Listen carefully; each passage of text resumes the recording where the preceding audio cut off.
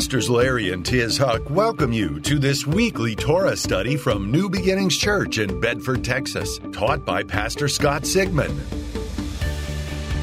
We pray this message will help you better understand how God's Old Testament wisdom and New Testament revelation are meant to jointly fit together.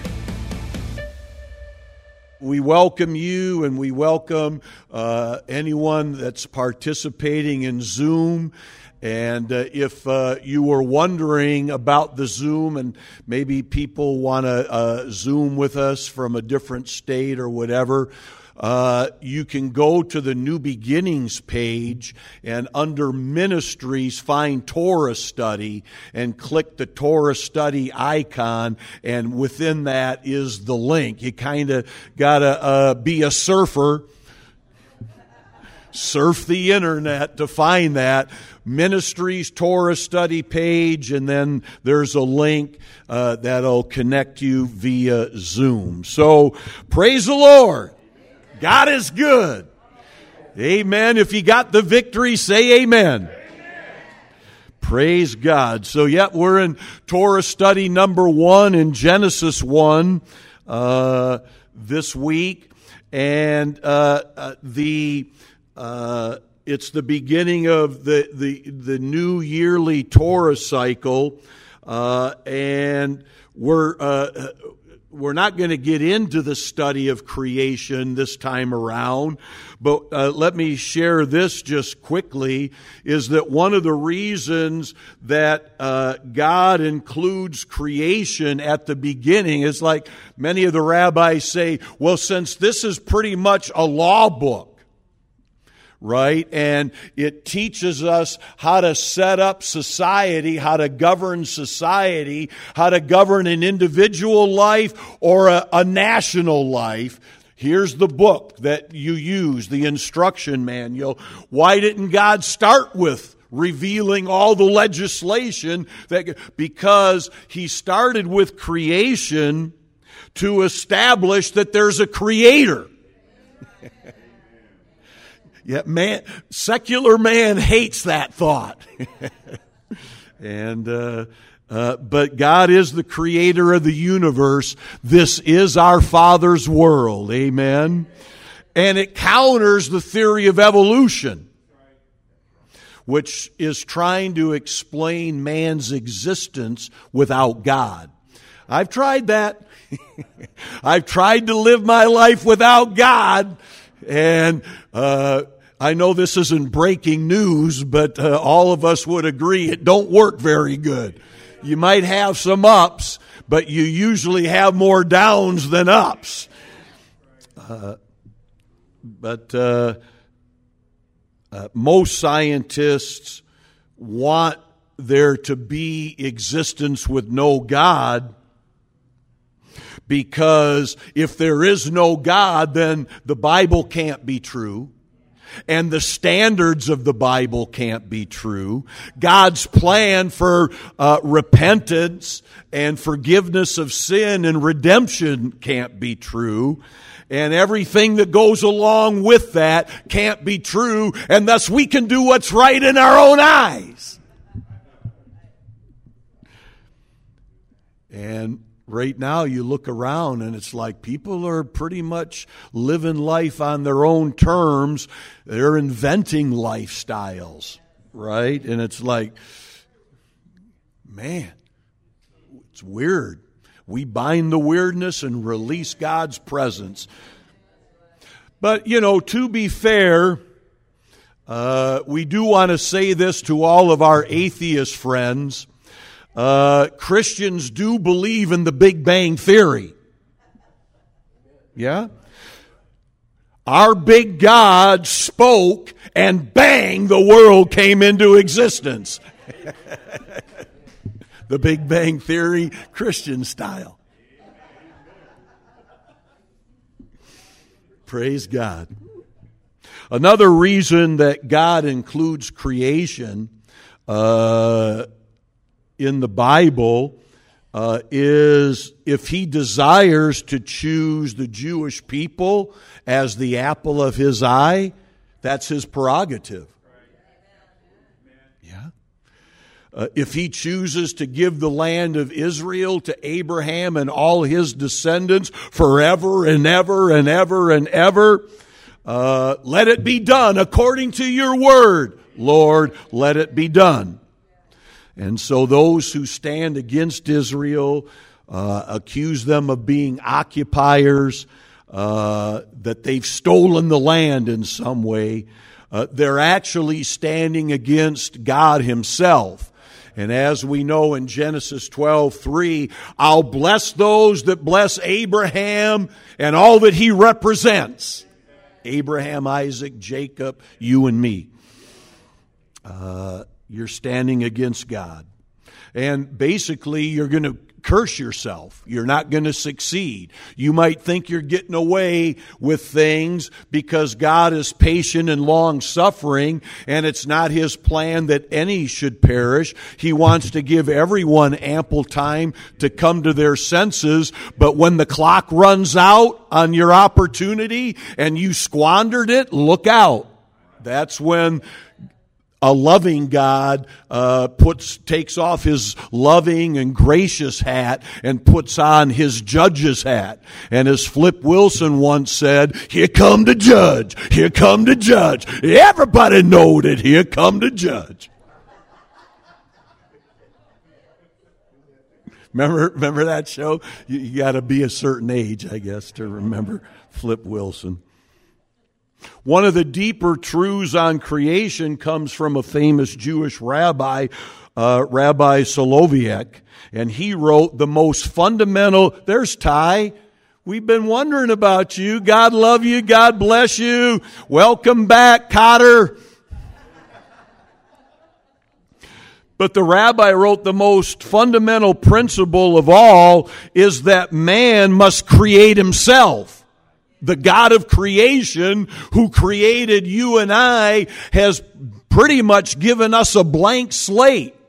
And if we'll go into the Bible and realize what God is saying about his creation, I can do everything the Bible says I can do. I can become everything the Bible says I can become. I can accomplish great things. I can have vision. I can fulfill a divine purpose. And on and on and on. I mean, what a life! I wish more churches would build that kind of creative power and expression in how they present things. Look, I know how bad it is to be a sinner. I don't need to come to church every Sunday and be reminded how bad I was when I know I was bad. And it wasn't that, going to hell. I was living in hell. And I needed to understand God's plan for success, God's plan for my life so that I could be fulfilled and have that sense of fulfillment and reward and blessing and on and on and on. So the deeper truth of creation is we need to create ourselves. Or in this sense, we need to recreate ourselves. That's why Jesus said, you must be born again. Right? And if you think about it, it's this idea that the rabbi is talking about. This is what Jewish Christianity introduced to the world way back when Egypt was the superpower and you didn't care. Isn't it amazing that after, 3,500 years or so, we're still seeing societies, rulers, leaders that want to cancel everything that God is doing, and they want to put themselves on on the ivory throne, and they want to make rules so that you're the insignificant one. We're the haves, you're the have-nots. And so God says, no, where does all men are created equal come from? The Bible. Yeah. And so America may not have been very good at getting all of that in order so everyone can live that out. But try any other society and see how far they've come compared to how far America has come. That's why millions are trying to come to America. Yeah, they're not trying to come to Canada. Oh, Canada. We love Canada, but they're turning into, some weird people, the government anyway. The people are saying, man, don't do this to us. And the little Castro there, they call him. He's got other plans. So before we get into, and a little bit later, I want to give you 5 things you can do to create a powerful spiritual life. I just want to remind everybody that when we come together in Torah study, what we're trying to do is unite Old Testament wisdom with New Testament revelation. Okay? It's fascinating that one of the authors that I like to read is Dr. John Garr. He has a ministry down in Atlanta, a Judeo-Christian type ministry. He's written some phenomenal books on explaining Judeo-Christianity. And he wrote in a brilliant book called Christian Fruit, Jewish Root, that if there's one page in our Bibles that should be considered uninspired, there is one page that should be considered uninspired, and that's the page that separates the Old Testament from the New Testament. Because God never meant for there to be a separation. In fact, the whole plan of God for 6,000 years for mankind is bringing Jews and Christians together. That's the prophecy in Ephesians 2 that one day will be one new man. Jews and Christians together with the Messiah as the linking cornerstone. So, what this means is that what we call the Old Testament is really just one big covenant that God continues to reveal, and it's the Bible. The Old Testament is the Bible of Jesus and the apostles. What Bible did Jesus use? What Bible did the apostles use? So both the Hebrew scriptures from Moses and the prophets and the apostolic scriptures from Matthew, Mark, Luke, John, and from Paul, all of it contains Bible revelation, God's truth, God's wisdom. Amen? And if you want to walk in a level of wisdom with spiritual vision, fulfilling your divine purpose, you need to understand the full gospel from Genesis to Revelation. And so that's what we do here. We try to find a way to harmonize everything. Now, sometimes I'm a New Testament guy. That's what I always would say way back when. I don't need the Old Testament. I'm a New Testament guy. And obviously we love and value the New Testament. But now we're learning, I've learned, you probably grew up like this, I didn't, is that God's wisdom and His divine principles in the Old Testament have great value too. This is what Paul is describing to Timothy in 2 Timothy 3:16, where he says God has transmitted His very substance into every scripture. Not just the New Testament, but every scripture. For it is God-breathed. So every scripture that we study has the breath of God in it, and as we study it like we're doing, and as we're learning it as we're learning, all of a sudden that logos word, the written word, becomes rhema word. A word alive. A revelation word. And especially in areas that you might not be overcoming in yet.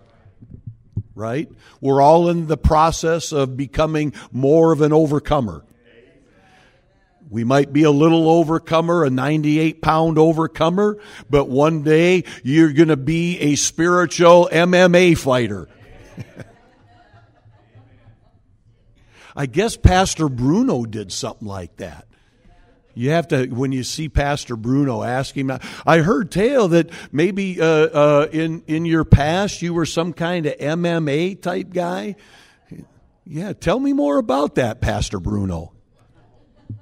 I'm going to ask you because I just found out. So I can't wait to ask him.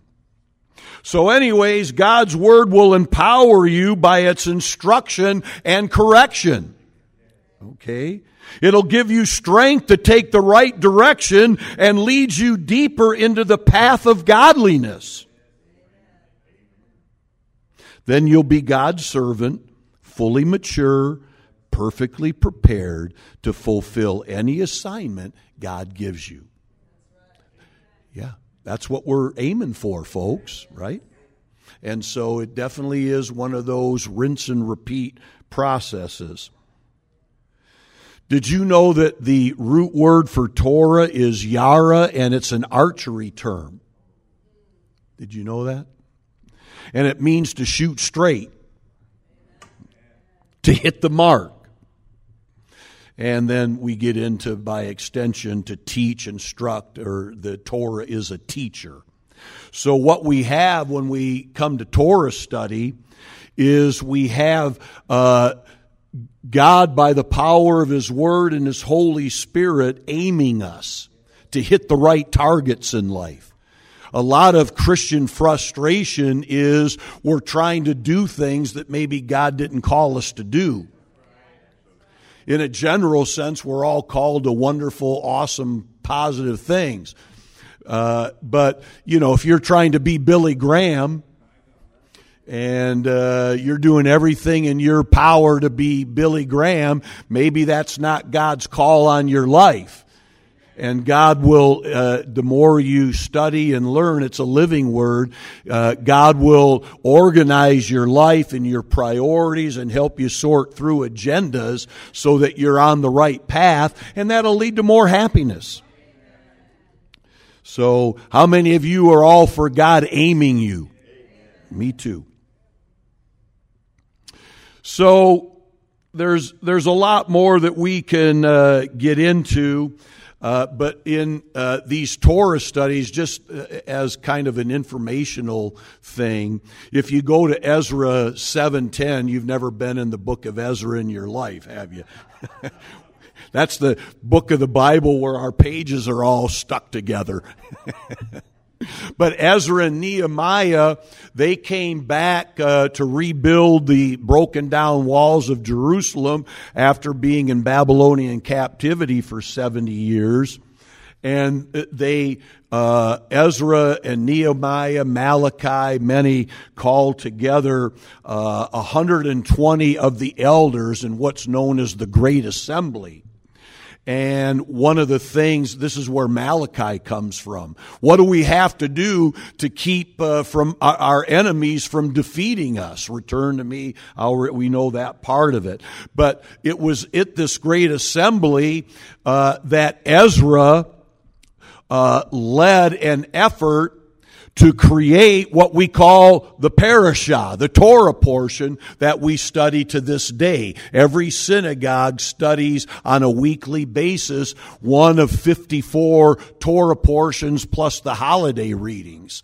And sometimes the portions get combined and so on and so forth. But in Ezra 7:10 it says, Ezra set his heart on studying and practicing the Torah of Adonai and teaching Israel the laws and rulings. And it's out of that scripture, Ezra 7:10, that ancient Jewish wisdom teaches. This is where they put together the weekly Torah study. So, God bless Ezra. Ezra's in heaven, I guarantee it. And one day when we're walking the streets of gold, we'll be able to go up to Ezra and ask him all about stuff like this. What did you eat that day that led you to... He'll probably say, I wasn't eating that day. I was fasting and seeking God, and bam! So praise be to God. So every Wednesday night during October, we've gotten together. We have one more Wednesday night. I've enjoyed it. Some of you here have been attending, and I hope you've enjoyed it too. But we've been meeting, and our last meeting is this Wednesday, to study our American heritage. From, the famous Christian historian that I learned over the weekend is hated by many. It seems like Google ranks all the websites of people that hate David Barton first on the first few pages. Let's make sure that everyone that hates David Barton is noticed first. I wonder if Google has a strategy there. But these studies have helped me appreciate the Founding Fathers' vision for America. And it reminds me of honoring our Jewish roots, just as our nation needs to go back and realize what was the Founding Fathers' vision. That's what Torah study's all about. What are the origins of our Christian faith? They spring out of Genesis, Exodus, Leviticus, Numbers, and Deuteronomy, the Torah, or in Greek, what's called the Pentateuch.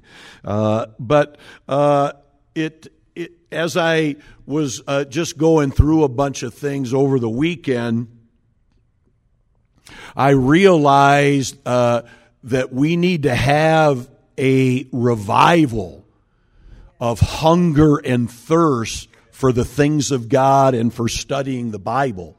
You guys have that hunger. There's no way you're getting up before the sun, before the birds, and get ready and drive all the way in to be in a Torah study. So you've got it. Amen. But many don't. And it affected Israel, it's affecting America in our ability to be one nation under God. How do we preserve that? We preserve that by honoring the Bible and studying the Bible beyond just, I know, John 3:16. God bless someone if that's all they know is John 3:16. That'll be enough to get you into heaven. The thief on the cross, all he had was John 3:16. I was watching a little bit of Ben-Hur yesterday with Charlton Heston at the very end when he interacts with Jesus carrying the cross, and it just was such a inspiration to me to be reminded of all the things that Jesus went through to pay for my rights to be able to live this out successfully. And in the same way with our American heritage, a lot of blood, sweat, and tears went into preserving our freedom so that we can gather together and still say, even though some governors didn't want us to think that church was essential. It's just amazing that during the pandemic, you saw churches can't meet. Casinos can meet, but churches can't meet. The virus only comes to churches. It doesn't come to casinos, according to secular people. So, but how do we get to that point? And in the research that David Barton has done along with George Barna, he's kind of like the Christian George Gallup, they discovered that America's losing our religion. All right. They point out that 176 million Americans claim to be Christian. 176 million. That's 69% of the population. Yet, according to their research and studies, only 6% of U.S. adults possess a biblical worldview. Yeah, imagine when they discover this kind of stuff. They're interviewing people and asking questions, and they realize, man, for as many people that say they're Christians, and not very many of them believe what the Bible says. They discovered only 14% of Christians read the Bible. Yeah, that's only 9% we have that worldview, the biblical worldview. And what this means is, as a culture, as a society, as a nation, we're not thinking biblically, even though we're going to church.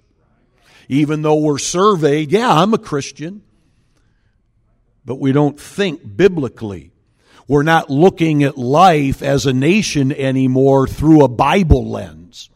That the decisions that I'm making about raising a family, about my priorities, about priorities with money and time, how I'm using my life, we're not thinking about that anymore through a biblical lens. The church has become secular. We're supposed to be the salt and the light of the world. Means we need to know more than what we know. And George Barna wrote in one of the articles that a biblical worldview is important because it's the way of experiencing, interpreting, and responding to reality that's consistent with biblical perspectives. Okay? So he says, and this was a different study, we as a nation, or maybe it was the same study, 7 out of 10 adults call themselves Christian, but only 6 adults out of 100 try to think like Jesus thinks. We can wear the WWJD, but it really not having any impact. It's on our wrist, but it's not in our heart. So what we need some gap insurance, right? Now this is crazy. Millennials, this group ages 18 through 36, they're more likely than any other generation to reject Bible values. So they're the next generation coming that are going to take over running corporate America and running the government and so on and so forth. But they're rejecting the biblical worldview that you and I have. Yeah. He pointed to a different study that only 2% of U.S. parents with children under the age of 13 have a biblical worldview. 2% of parents with kids 13 and under that means 98% of parents don't have a worldview that believes that the Bible is God's Word, the supreme authority, and all the principles are in the Bible are above everything else. And so why does that matter? Because parents can't give what they don't have. Okay? And if 98 out of 100 don't have a biblical worldview, then the kids won't. And that's why all of a sudden, when parents were home for the pandemic, and they're watching their kids go to electronic school via Zoom, and they're here, what did I just hear? Huh? What are you teaching my son and my daughter? And it was shocking because even parents without really a biblical worldview know that they're not 93 genders. Breaking news, world, there's not 98 genders. You can't just keep adding letters to LBGTQ, RST, UV, WXYZ.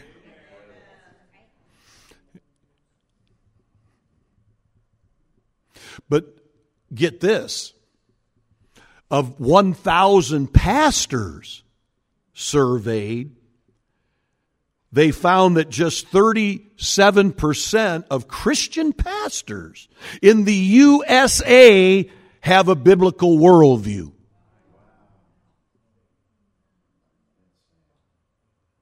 What's happening is that it's like that, what you shared, Lydia, on Wednesday night, the return of the gods, small g. Things are seeping into the church, and we're becoming a social club.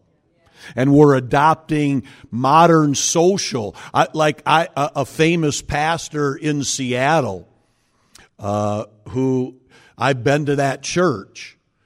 We were born again in Seattle back in the 80s, 1984.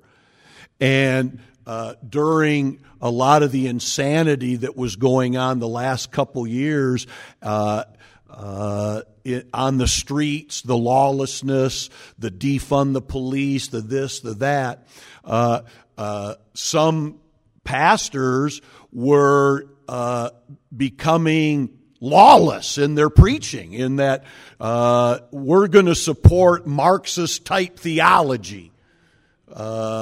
And I'm thinking, so I started looking around people's social media, and a famous pastor said on his social media page, "We don't have to preach repentance any longer." And I looked at it and I'm thinking, what the Sam Hill is this? You're a mega church pastor, and you're putting that out that we don't have to preach repentance. The gospel, if you just study it'll take care of itself. And I'm thinking, no. How are they going to believe? How are they going to change? How are they going to transform if they don't know the differences between right and wrong? And people have it in their hearts. I mean, Romans 1 says that God puts things in your heart. You just kind of know, and you reject your conscience, and you end up doing weird things. But 37% have a worldview, which means 63% biblical worldview. 63% don't. They're just a mixture of philosophy. And then I found the study when David Barton was here with us a couple years ago. He cited this, and I found it again. They did a survey of 384,000 churches. That's a lot of work to get a hold of 384,000 churches and senior pastors. And their conclusion was less than 3% of all pastors in America that were surveyed are willing to preach biblical truth.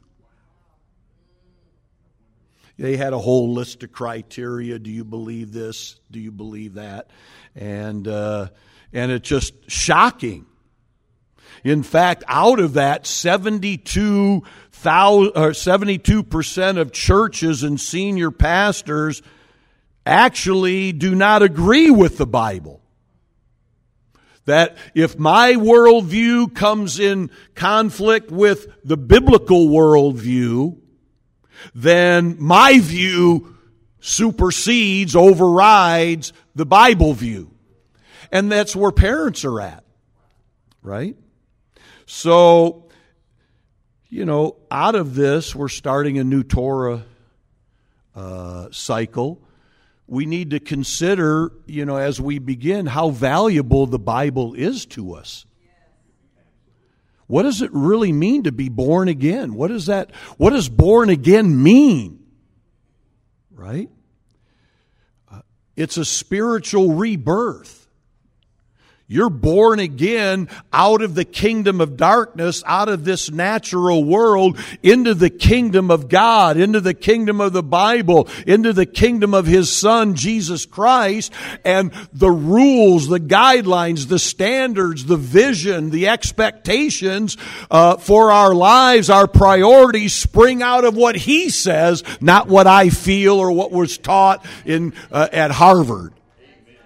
A Harvard professor, or, it could be University of Texas, or all these, those professors may have some good things, but their philosophy isn't meant to rule your life and dominate your decision making. Peter said in 1 Peter 1:23, you've been born again, but not to a life that will quickly end. Your new life will last forever because it comes from the eternal living Word of God. You've been reborn of an incorruptible seed called the Word of the living God. That's in you. When Jesus, come into my life, forgive me of every sin. I repent. I turn to you now and pledge my life to you. That's what being born again is all about. You're in the family of God now. You take on God's divine nature, and you're living to incorporate His divine attributes, His divine principles. This is when we go through the Torah study, we're trying to get in there and realize that the Christian myth that the Old Testament is nothing but legalism is false teaching. That's the gospel too. Hebrews 4:2 says the gospel was preached to the Israelites just like it's being preached to you right now. Genesis is the gospel. Exodus is the gospel. And on and on and on. And out of that comes the divine principles and the divine purpose for living. And we understand these are God's standards. And this is how I'm learning to order my life. And that can be a scary thing. It's the truth. Does the truth hurt? Do you want the truth? You can't handle the truth.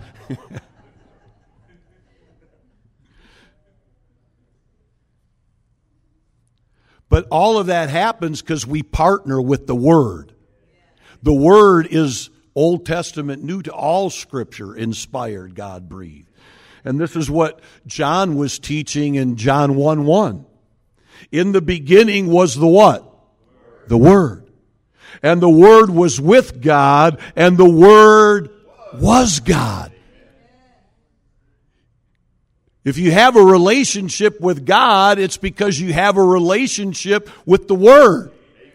And if only, 14 out of 100 Christians are studying their Bible, or we're going to a church where the pastor's worldview isn't really about the Bible after all, and God's standards and God's message. It's really about other things. Philosophy. We can see why one nation under God is being threatened.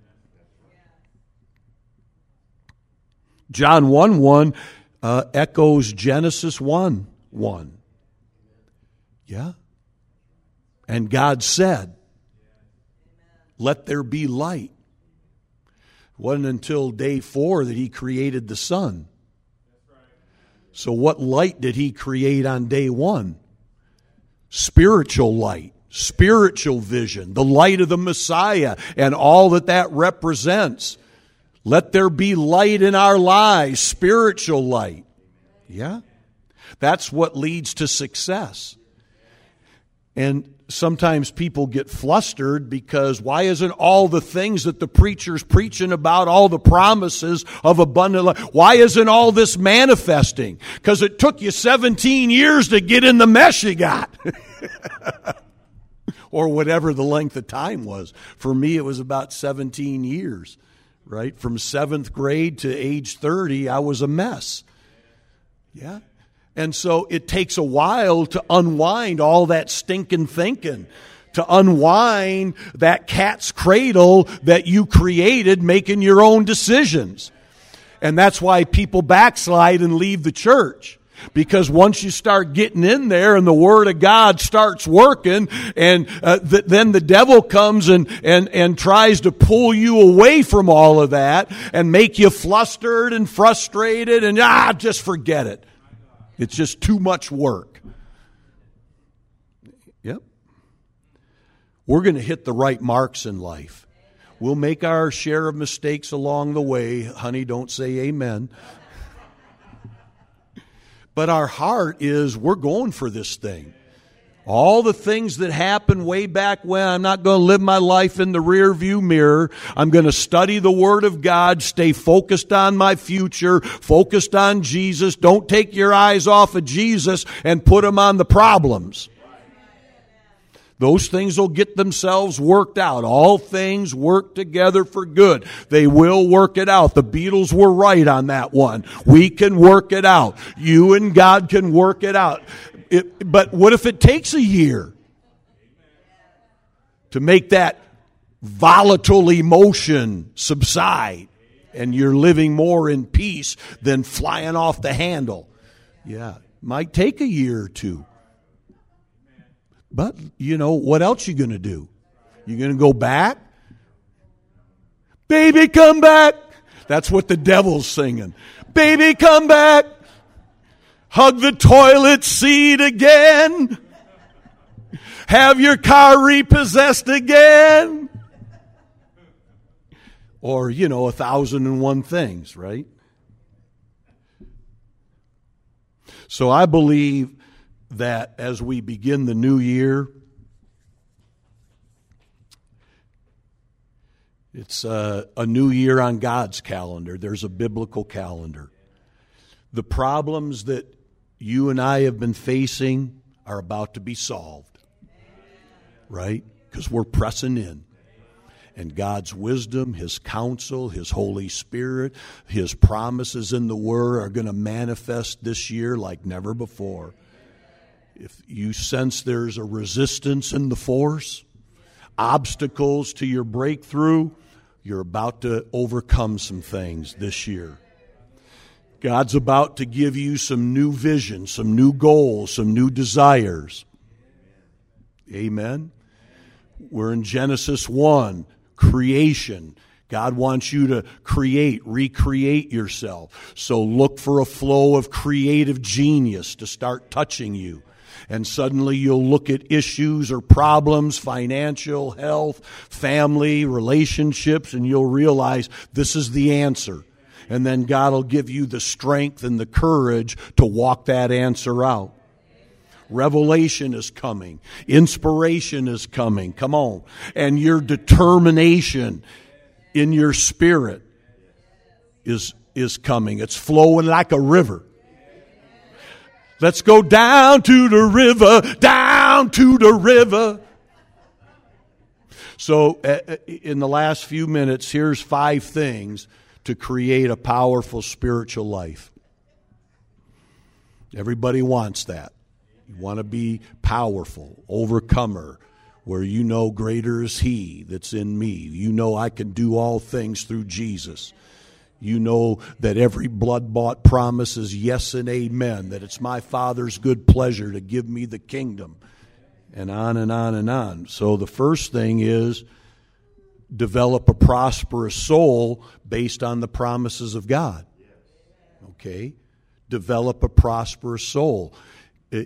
We all have been doing that, but there's more to do. No one can stand before God and say, I already learned all that, don't need it. Right? There's always something more that we can do. And the main thing is, as a man or a woman thinks in their heart, thinks in the inner person, so they are. If you think you can, if you think you can't, you're right. Because you control that. When you got born again, instantly your spirit changed. But when you got born again, your soul didn't instantly change. All those negative emotions, all that stinking thinking, all those vain philosophies just don't disappear. They're not erased. They keep popping back up. That's why you hear about phrases in the Bible about mortifying the flesh. So that all those old things are cemented in concrete. You need to give all that bad stuff cement shoes and throw them into the depths of the sea.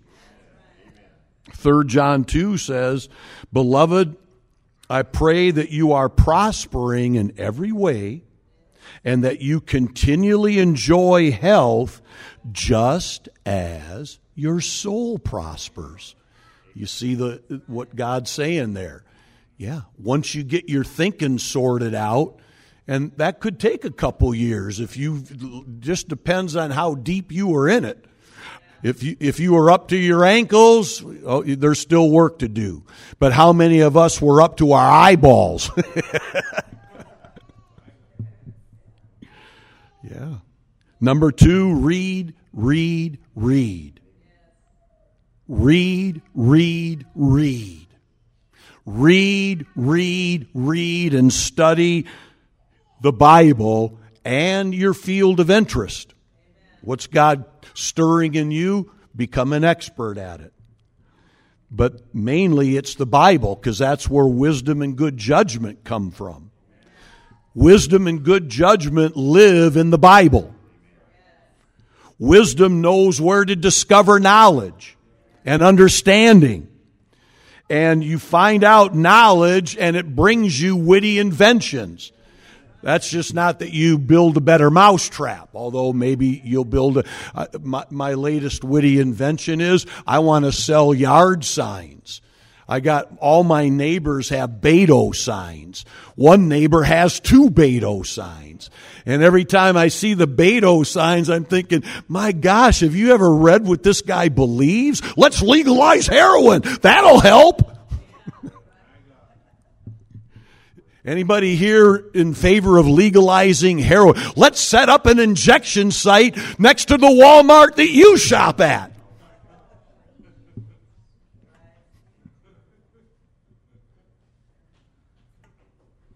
So my witty invention is vote Bible.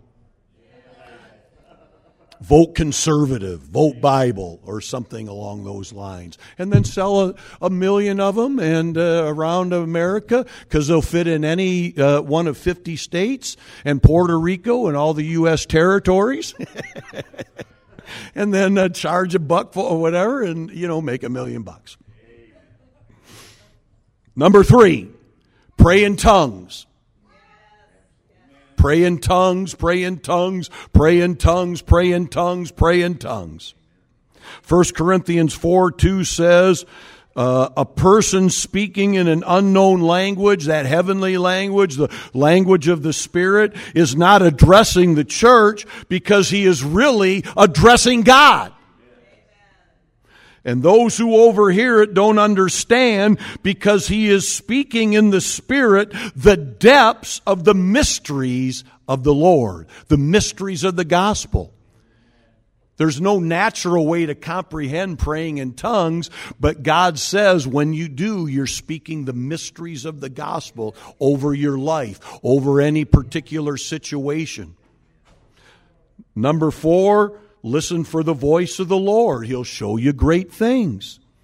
Yeah? Listen. Hear, O Israel. Listen. Listen, grandson.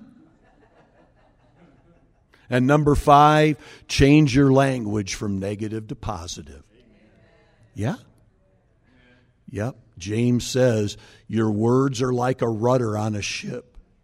And they steer you into safe harbors or they steer you into stormy seas. How many of you want more blessing, more safe harbors, more of the will of God? Amen. Well, that's why you're here. You're studying, learning, wisdom, knowledge, understanding, and God's going to reward you for it. Amen. Amen. Give the Lord a praise.